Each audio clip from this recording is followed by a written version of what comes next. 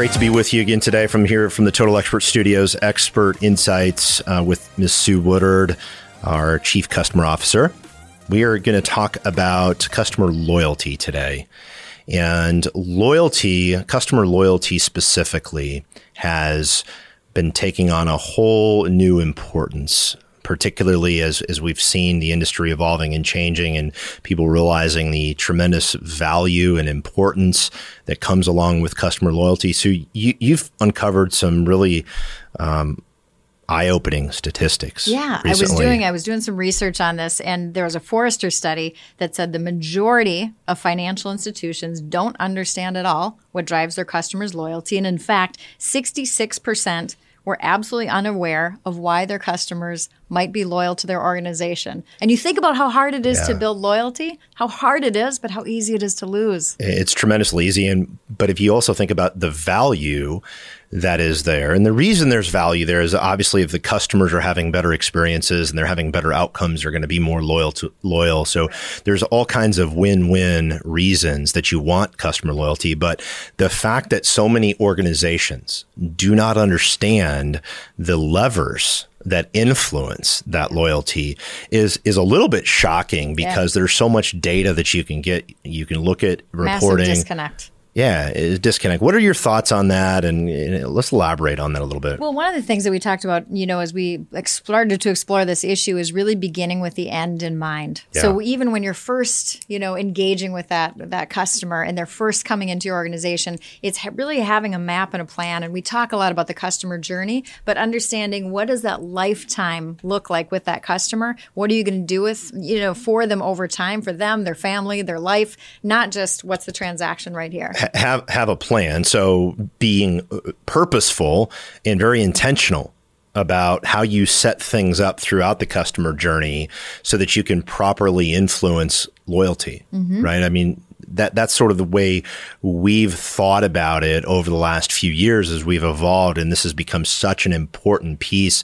for so many organizations that we partner with and including our partners that are out there helping the industry. Customer loyalty has had this focus. And I think having clarity of what do you want that end result to be? And if the end result is, I want to have a partnership, I want to be the financial partner, the preferred institution for the lifetime of this customer. If you start with that, and then you realize that all of these earlier interactions will start impacting that, and you have that mapped out, if you will, that's really what you have to do, right? I mean, you talk about beginning with the end in mind. That's what you mean, right? Absolutely. And I even think about where we're at right now, this very unique time that we're at, that are absolutely so many people, everyone is being impacted in some way connected to their finances. And whether it's themselves, whether they've got questions and concerns about, can I still retire on time? Has my, the value of my retirement plan changed?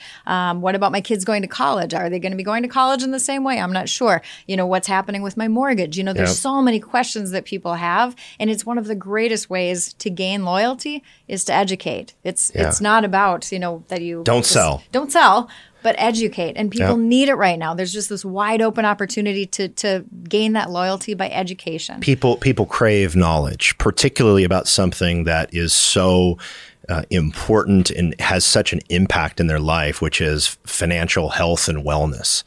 And so if you think about how pivotal that is for so many consumers, and then realize that as a financial institution, as an organization, a lender, a bank, a credit union, a financial planner, whatever piece of the puzzle that you're in, you have the ability to have a financial wellness impact on consumers. Yep. And asking the right questions. That's such a critical thing is, are you asking all the right questions to really even understand where their needs may be at? Are you asking those open-ended questions?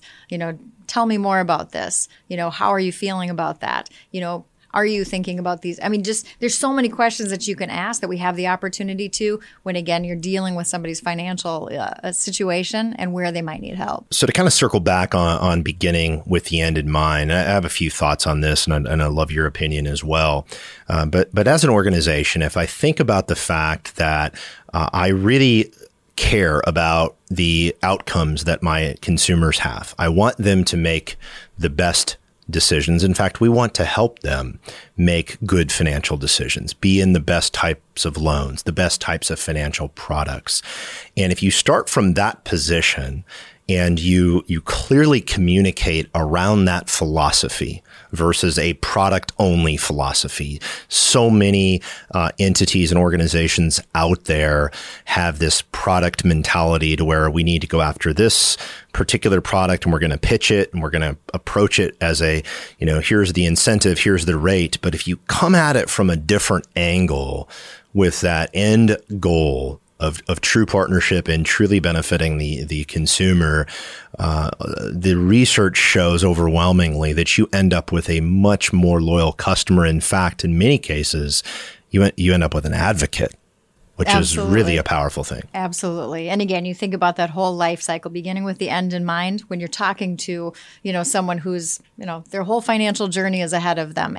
But you have this information, where they work, how much money they make, how much money they've saved, where they spend their money. You have this massive information. How are you going to use it? Right. All of these things you have, and it's almost like a shame to not do that and really gain that loyalty by looking at that and being able to map out what that journey is going to look like for them and how you might be able to guide, educate them along the way. And to come back on one more point, because I think it's just that important, is having a knowledge sharing and education first philosophy with that consumer, helping them understand. So many consumers do not understand financial situations. They don't understand different types of loans. And I think it's a tremendous, unfortunate reality in our country that far too many consumers just don't have an understanding. Yeah, and they're afraid to ask. Yeah. That's the thing too. Money is very stressful for people. It is. I mean, again, it's a lot of anxiety around it, especially now. Oh my gosh. It impacts people's health, their relationships. It's probably the number one thing that people say they fight about in their relationship is money, right?